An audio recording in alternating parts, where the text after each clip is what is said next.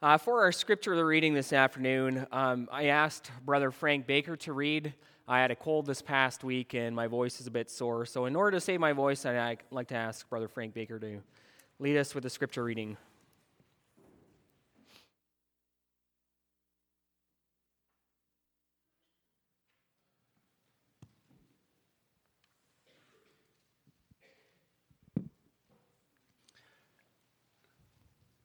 So our first reading is from Deuteronomy 23, verses 2 to 8. Let us hear the word of our God. No one born of a forbidden union may enter the assembly of the Lord. Even to the 10th generation, none of his descendants may enter the assembly of the Lord. No Ammonite or Moabite may enter the assembly of the Lord. Even to the 10th generation, none of them may enter the assembly of the Lord forever, because they did not meet you with bread and with water on the way when you came out of Egypt, and because they hired against you Balaam, the son of Beor, from Pethor of Mesopotamia to curse you. But the Lord your God has not listened to Balaam. Instead, the Lord your God turned the curse into a blessing for you, because the Lord your God loved you. You shall not seek their peace or their prosperity all your days forever. You shall not abhor an Edomite, for he is your brother. You shall not abhor an Egyptian, because you have a sojourner in the land. Children born to them in the 3rd generation may enter the assembly of the Lord.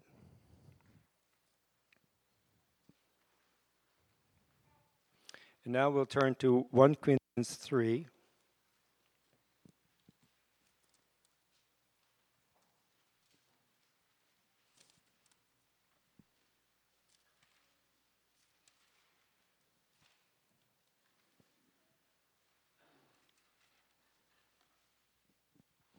And there we will read verses 16 and 17.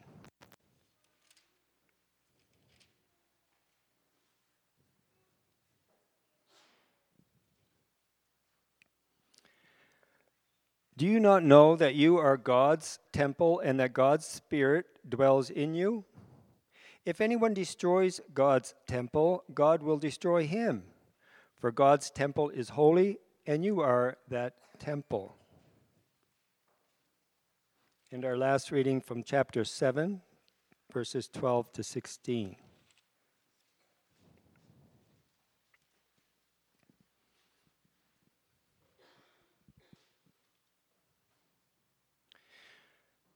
To the rest I say, I, not the Lord, that if any brother has a wife who is an unbeliever, and she consents to live with him, he should not divorce her.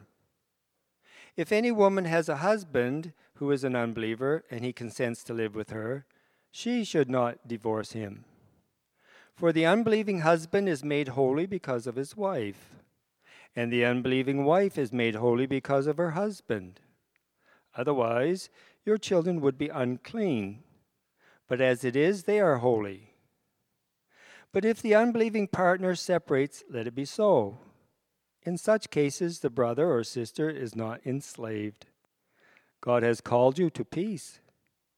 For how do you know, wife, whether you will save your husband? Or how do you know, husband, whether you will save your wife? Thus far, our readings.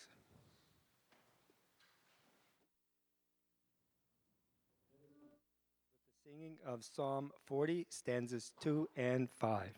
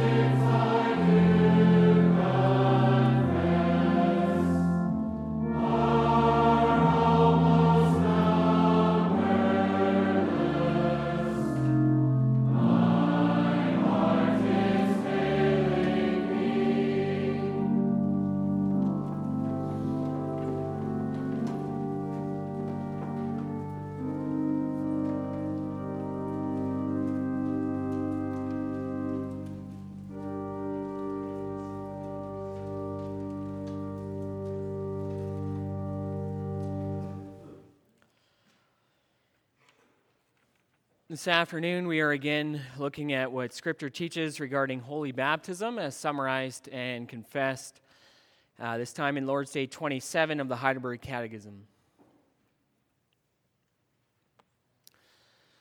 So Lord's Day 27, does this outward washing with water itself wash away sins? No, only the blood of Jesus Christ and the Holy Spirit cleanse us from all sins. Why then does the Holy Spirit call baptism the washing of regeneration and the washing away of sins? God speaks in this way for a good reason. He wants to teach us that the blood and Spirit of Christ remove our sins just as water takes away dirt from the body. But even more important, he wants to assure us by this divine pledge and sign that we are as truly cleansed from our sins spiritually as we are bodily washed with water. Should infants too be baptized? Yes, infants as well as adults belong to God's covenant and congregation. Through Christ's blood, the redemption from sin, and the Holy Spirit who works faith, are promised to them no less than to adults. Therefore, by baptism as sign of the covenant, they must be incorporated into the Christian church and distinguished from the children of unbelievers. This was done in the Old Covenant by circumcision, in place of which baptism was instituted in the New Covenant.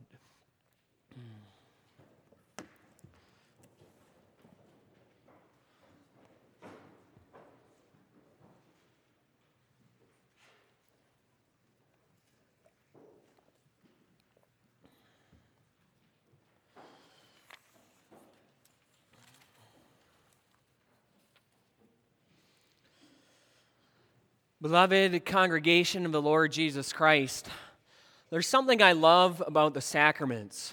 That's their simplicity. Think about baptism. Such a simple thing. In baptism, minister sprinkles a little bit of water on a new Christian or perhaps on the child of a believer. Such a simple thing, but it's packed with meaning. Baptism teaches us about the simple gospel message. That simple message, something a young child can understand.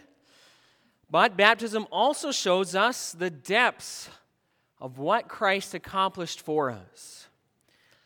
And the most seasoned theologian will never be finished exploring those depths. That's how deep they are. But of course, what is one of the best things about baptism or the sacraments? God has given us them to strengthen our faith.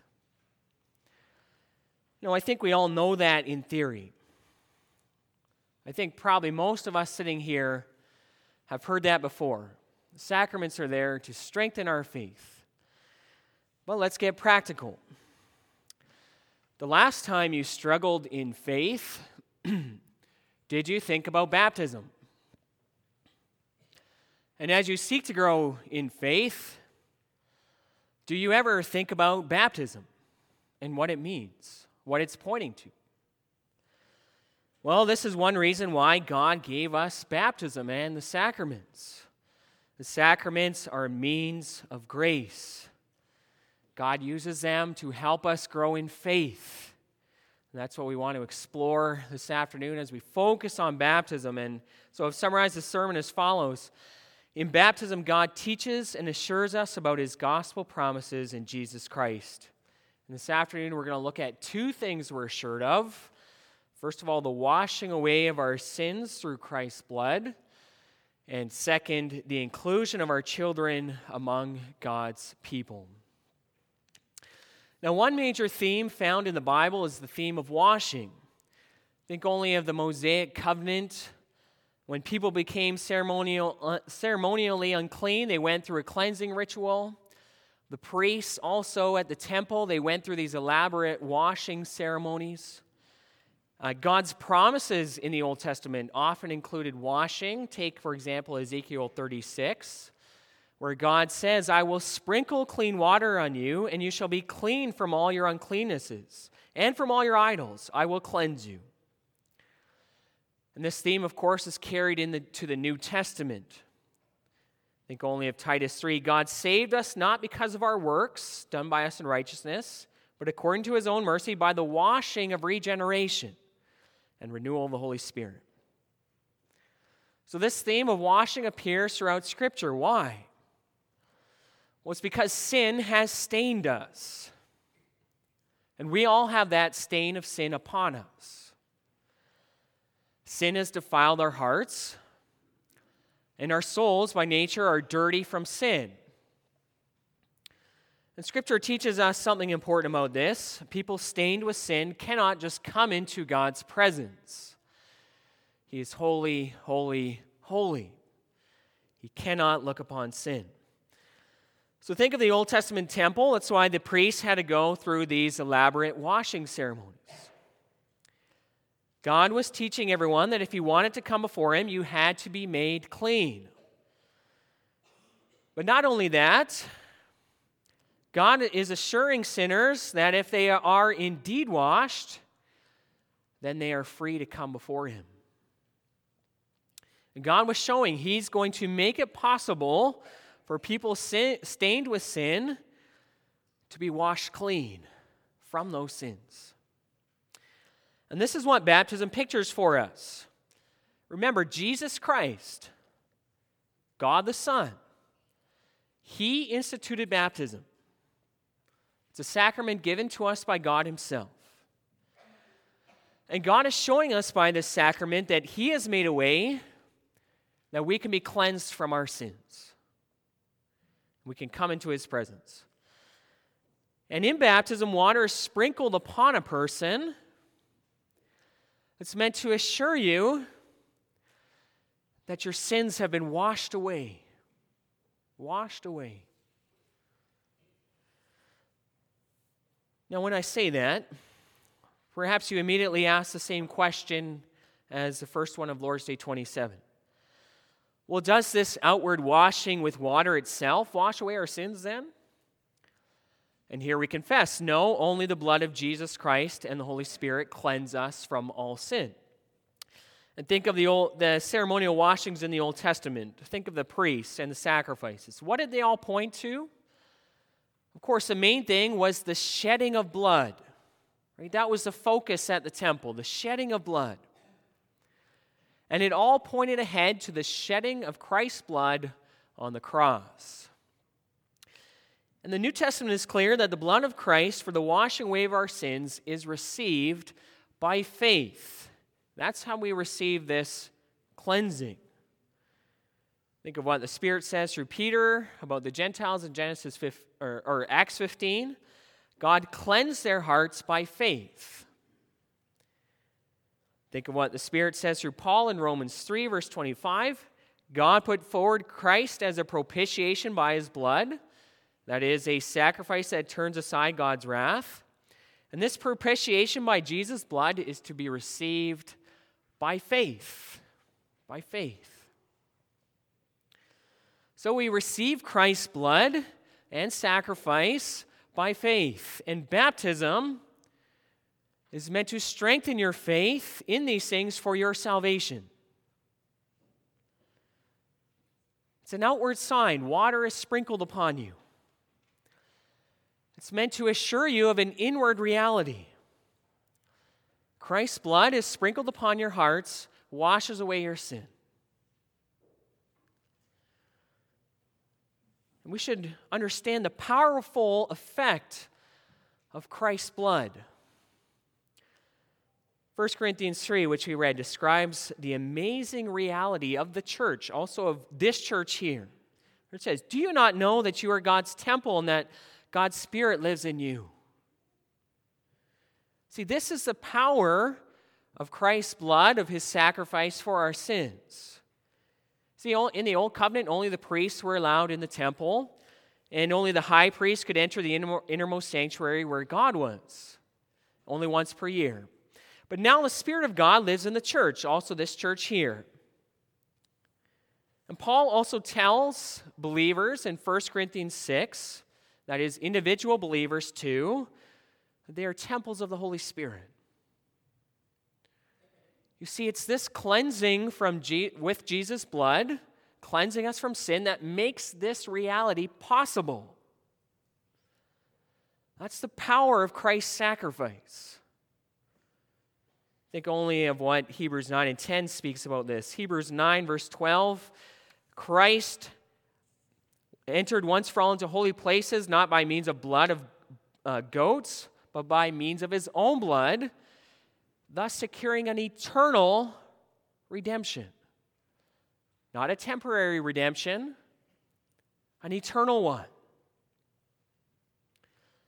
Hebrews 10, verse 10, by Jesus' obedient will, we have been sanctified through the offering of the body of Jesus Christ once for all.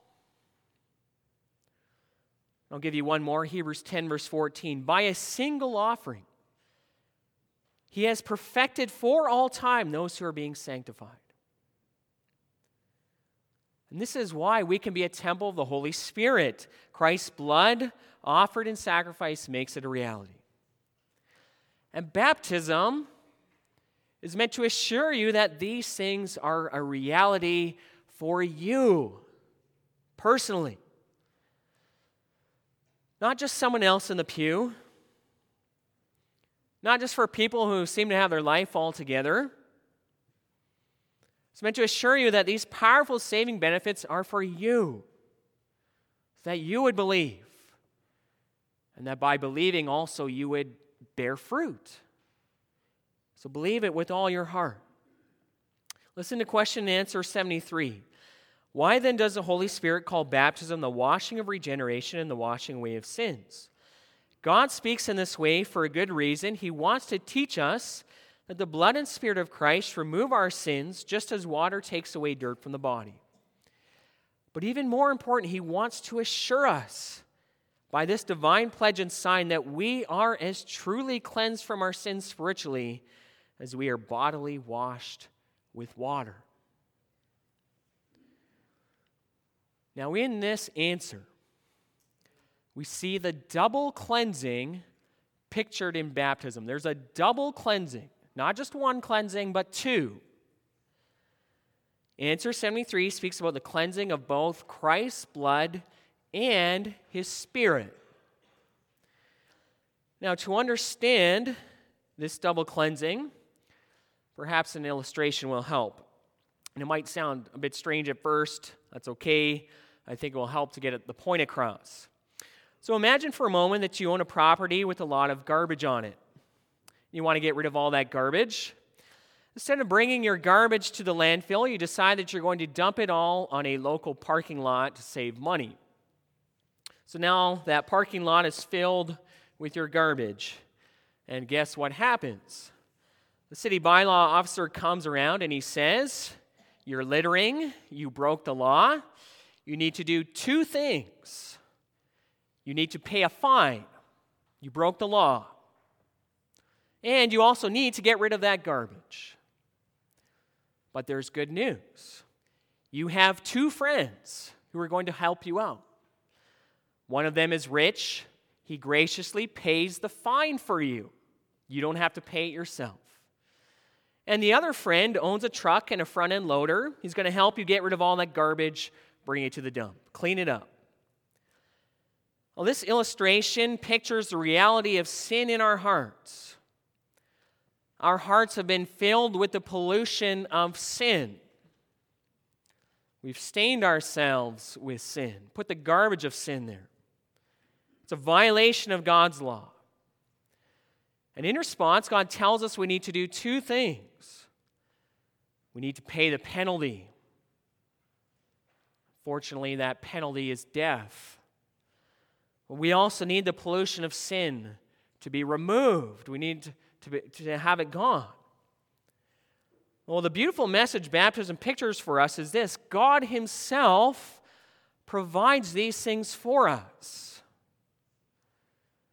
Christ himself steps in and has paid the penalty for our sins with his blood. The fine has been paid. The penalty has been met. Our record of debt is washed away in Christ's blood. He stepped in. So the threat of condemnation no longer stands over believers. He paid the price at the cross. But that's not the only cleansing baptism pictures. the Holy Spirit also begins to work in our hearts to remove that pollution of sin. He works in your hearts to remove the garbage that's there. Right? The Holy Spirit's living water. It's going to clean up your heart, clean up your life. It's going to cleanse away everything that's dirty, everything that's rotten, everything that shouldn't be there. And by His power, the stench and the pollution of sin will be removed more and more from our life. This is the double cleansing spoken of by the Catechism. And this helps you in a very real way in your life.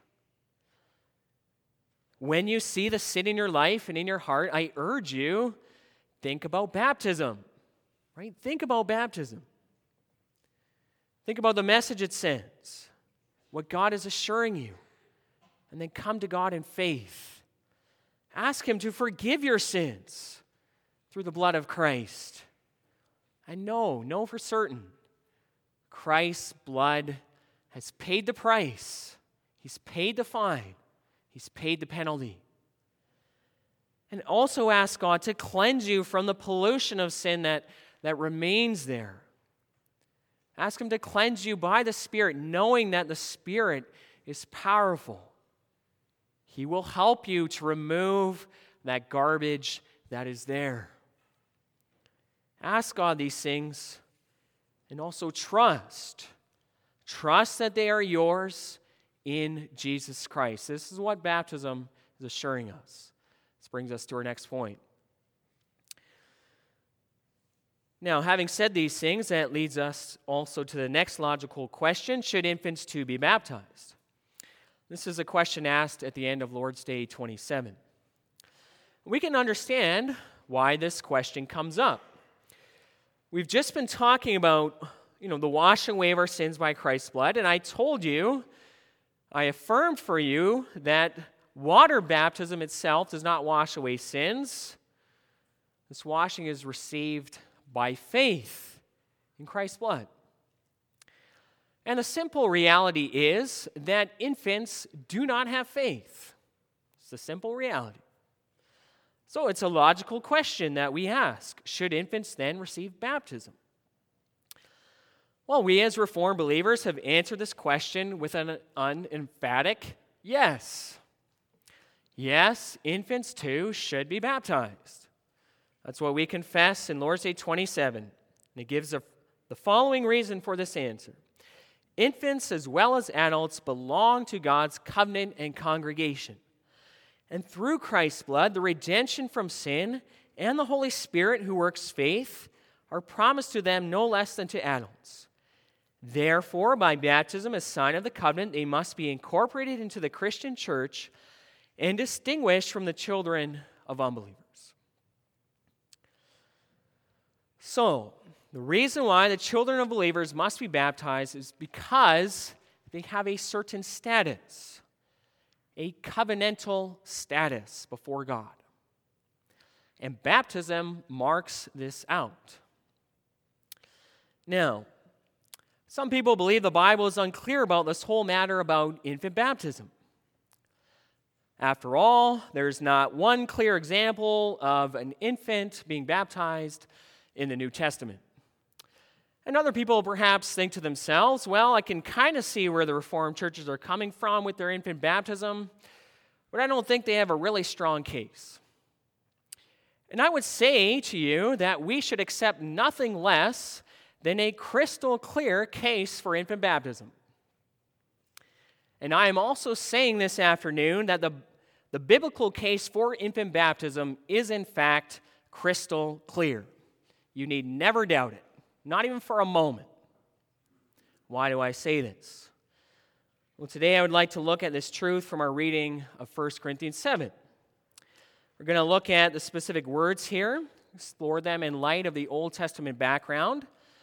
And I'll say some of this background was brought to my attention by Reverend Brian Cochran at the Western Ministerial recently. Thankful for that. It's really quite beautiful when you see it. Now, to begin, let me give you the most basic argument for infant baptism. The most basic. So simple that a child can understand it. Let me ask you, in the sight of God, are the children of believers considered clean or unclean? Are they considered clean or unclean? Answering this question will make us see whether or not infants should be baptized, the infants of believers. After all, baptism done with water is all about washing. It's all about clean and unclean, right? Well, if the children of believers are considered unclean, then obviously they must not receive baptism. On the other hand, if the children of believers are considered clean, then obviously they must receive baptism. And administering baptism to them would send the message that they are clean. They have that status. Now, what does Paul say about the children of believers in 1 Corinthians 7? He says, your children are not unclean, like the children of the world. They are not unclean. It's your crystal clear case for infant baptism. It's simple. The children of believers are not unclean. And so they receive baptism to mark them out as such. They are holy. Now, at this point, we might ask, well, why does Paul use the language of clean and unclean? And why does he use the language of holy here? Well, let's be clear what he's not saying. He's not saying that the children of believers are born without a sinful nature. He's not saying water baptism itself has washed away their sins. He's not stating that they are regenerated. But we must understand he's using Old Testament language here. Think of the word holy. The word holy was often used to describe the people God set apart for himself. In Exodus 19, God tells Israel that they will be for him a holy nation. Think also of the language of clean and unclean. In the Old Testament, those who were unclean had to be removed from the assembly of God's people. They were not counted among the assembly. They were not allowed to be part of it. The unclean people had to be removed from the camp where God lives among his people. Now, sometimes the infant children in the Old Testament were not allowed to be part of God's holy people. They were considered unclean. We read about one example in Deuteronomy 23 where Moses talks about the children born to certain mixed marriages. If an Israelite man was married to an Ammonite woman, for example, their children had to be excluded from the assembly of God's people. In the case of those mixed marriages, the infants took on the unclean and unholy status of the non-Israelite parent. And there are more examples in the Old Testament. However, the amazing thing is that this situation is reversed in the new covenant. This is what Paul is getting at in 1 Corinthians 7. In the section we read, Paul's explaining what should be done with the case of mixed marriages in the new covenant. In the early church, you see, it often happened that people who became Christians were already married to someone. And many times, sadly, the person's spouse did not become a Christian along with them, but stayed an unbeliever.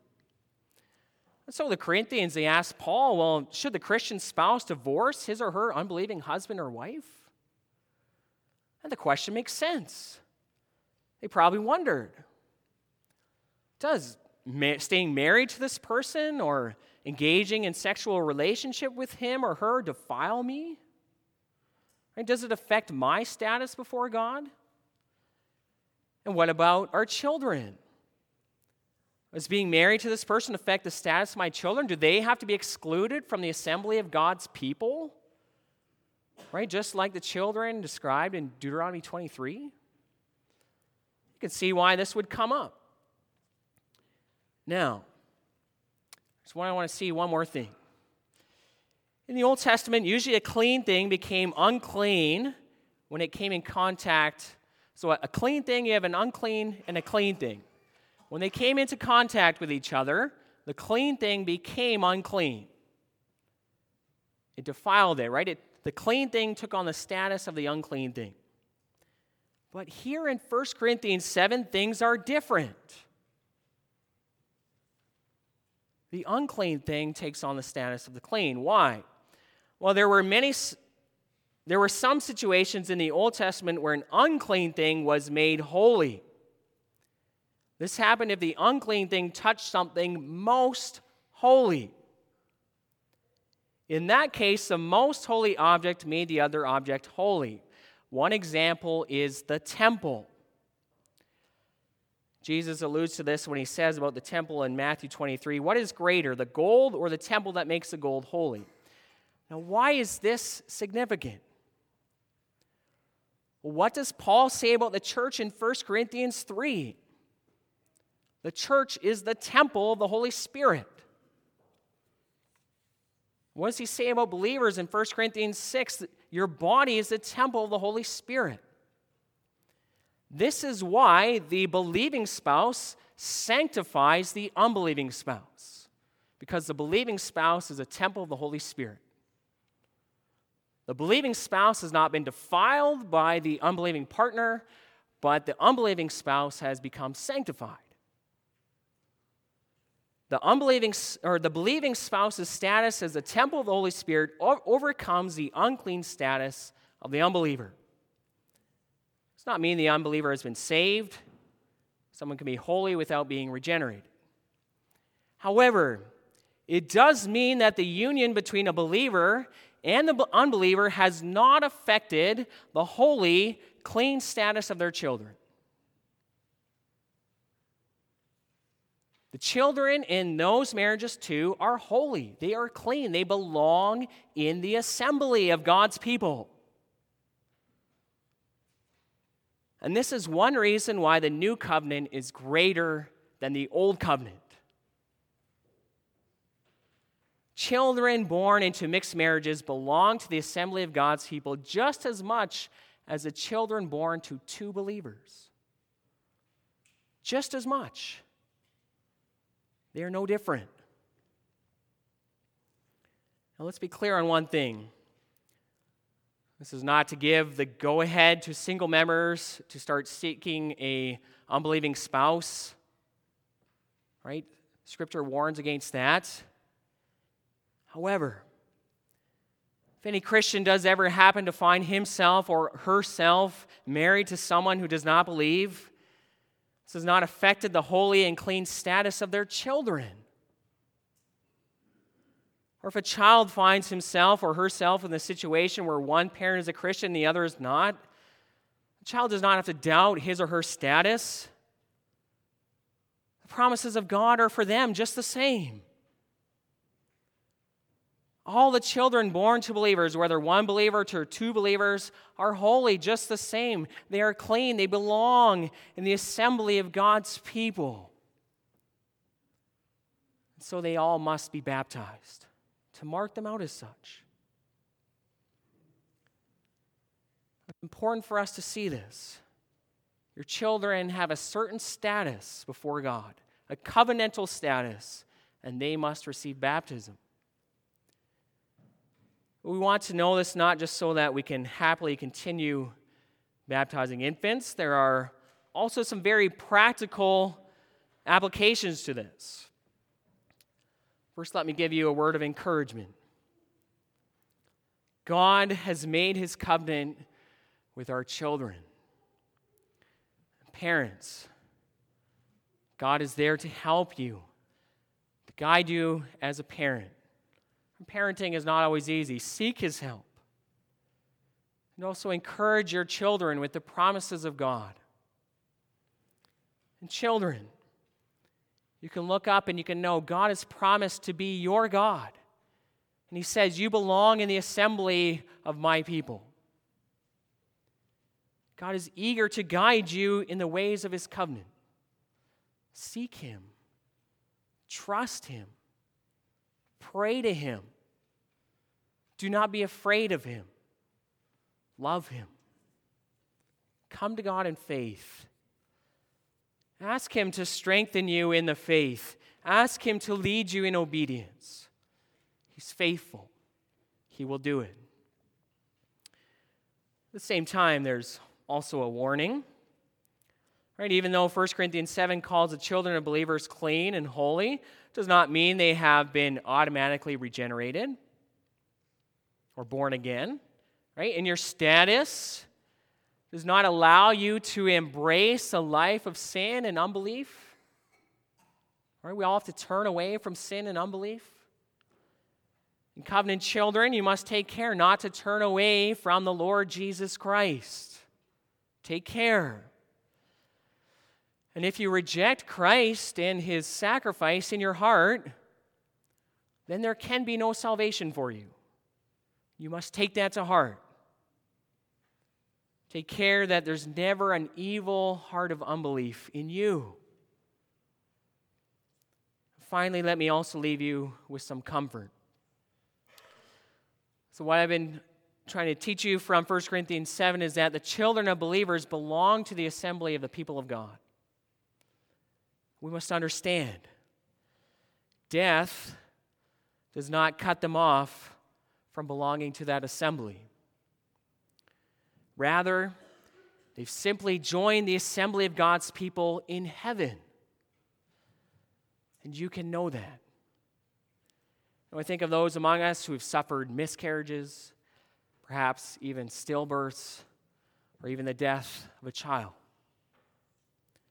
As difficult as those things may be, take comfort also. Your children are with your covenant God in heaven. They are there with the assembly of God's people. So do not fear. Be at peace and praise your covenant God always. Amen.